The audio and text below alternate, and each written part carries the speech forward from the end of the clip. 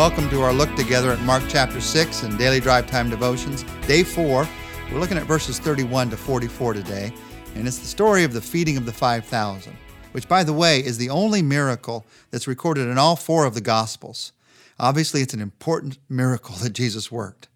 And when this miracle happened, where it happened, is meaningful. Listen to how this began in verses 31 to 34. Then, because so many people were coming and going that they did not even have a chance to eat, Jesus said to the disciples, he said to them, "Come with me by yourselves to a quiet place and get some rest." So they went away by themselves in a boat to a solitary place. But many who saw them leaving recognized them and ran on foot from all the towns and got there ahead of them. When Jesus landed and saw a large crowd, he had compassion on them, because they were like sheep without a shepherd.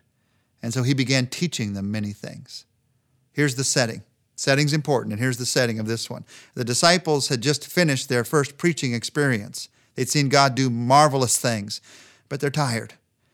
Jesus has just learned of John the Baptist's death. Jesus and the disciples were weary from ministering to the crowds. And so Jesus had called his disciples to a place to be alone. Notice that once again, Jesus is here modeling the need to find times to be alone with God. And in the midst of that, everyone shows up. In the midst of that, the crowds are there.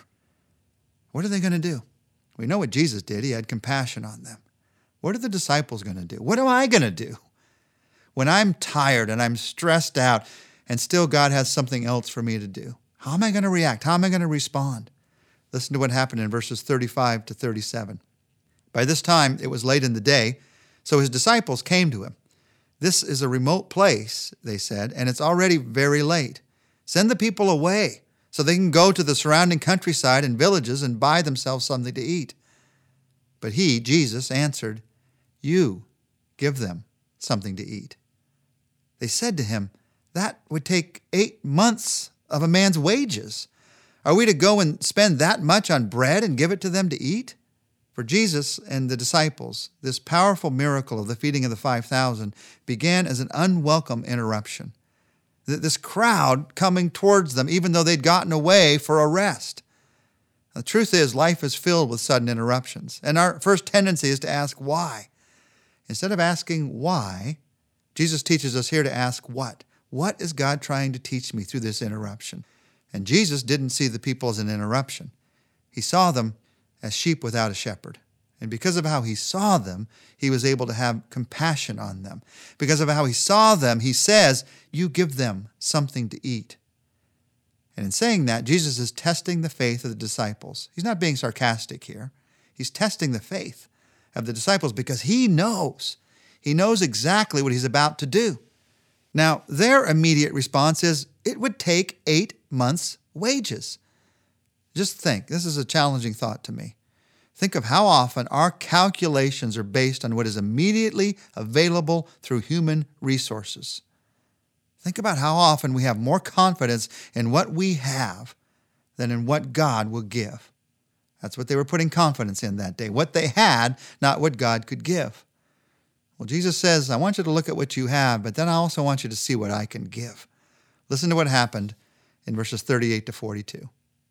"How many loaves do you have?" he asked. "Go and see." When they found out, they said, 5 and 2 fish. Then Jesus directed them to have all the people sit down in groups on the green grass. So they sat down in groups of hundreds and 50s. Taking the 5 loaves and the 2 fish and looking up to heaven, he gave thanks and broke the loaves. Then he gave them to his disciples to set before the people. He also divided the 2 fish among them all. They all ate and were satisfied. And the disciples picked up 12 basketfuls of broken pieces of fish and bread. The number of the men who had eaten was 5,000. 5,000 were fed that day. Now, if there were 5,000 men there, if you had just one woman and one child for every man, there was at least 15, maybe 20,000 people there that day that were fed. And if you look at this miracle, it shows us God's pattern for how he takes our little and he makes it into his much. It's the same pattern that you see in Gideon defeating the Midianite army with only 300, or in David defeating a Goliath with just a slingshot. How does God take our little and make it into his much? Here's what he does. Number one, Here's where it starts. God magnifies our need. He magnifies our need. Instead of saying, oh, it's no problem, he shows us how impossible the problem really is. Who brings up the issue of food? Jesus does. Jesus says, you give them something to eat. We try to ignore the need and say, oh, it's impossible, I'll pretend it's not there. Jesus magnifies the need. I love what J. Vernon McGee says about this. When Jesus commands the impossible, the reason is obvious. He intends to do the work. Jesus would not command you to do something impossible except that he's going to do the work. I can't do what's impossible, but he can. Step number 1 is I see how great the need is. He magnifies the need. Step number 2 is, and this is amazing, God reduces our resources. Gideon sees that he only has an army of 300. David sees that he only has 5 smooth stones. The disciples see here, there's a little boy who gives a few fish and a few loaves of bread. God uses this small beginning. He uses small beginnings so that we can't mistake the fact that it's his power that's at work. He reduces our resources in order to magnify his power. How does God work? How does he use us? He magnifies our need. He reduces our resources. And then number 3, here's the key. Someone trusts God with what little they have. You look at your life and you say, what I have to give God is so little. That's how everyone feels because it is so little. But God takes the little that we give to him and he does much. In this case, we know from one of the other Gospels that it was a little boy. I wish we knew his name. God often works like this. People, we don't know their name, but they give great glory to God. Someone trusts God. And here's the next thing that happens. God uses the little that we have to show how great he is. He took what they gave to him and he used those loaves and that fish to do the miracle. God doesn't discard what we give him for something better. Oh, those loaves and fish, those are nice, but let me just conjure some better food straight out of the air. Jesus doesn't do that.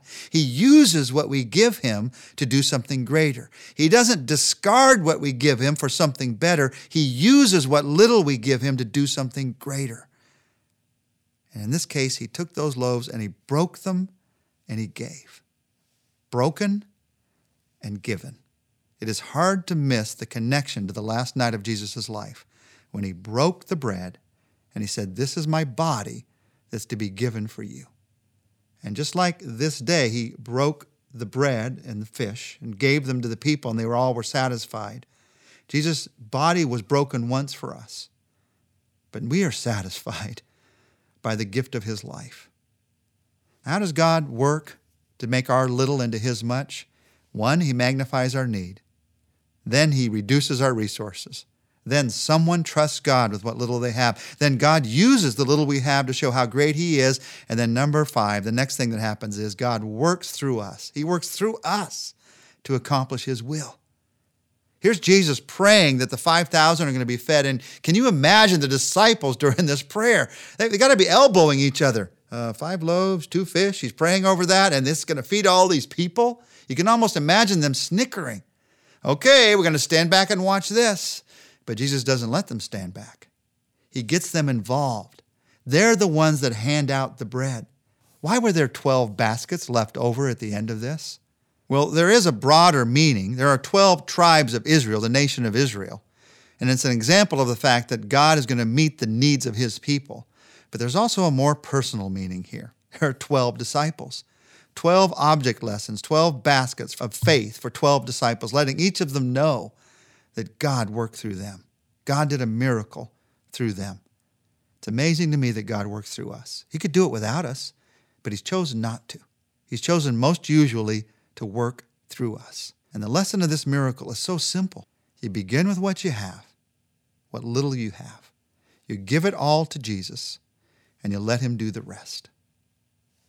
Let's talk to Jesus for a moment. And as you talk to the Lord today, I encourage you, just ask him these questions in prayer. Jesus, what do I need to give to you? Jesus, where do I need to trust you to work instead of depending on my resources alone? Jesus, where do I need to give all that I have to you? And see how little becomes much when I place it in your hands. Thank you, Jesus, that you work in impossible ways for God's glory. In your name, amen. Well, join us tomorrow. We're going to end our look at this chapter by seeing how Jesus grows our faith by testing our faith.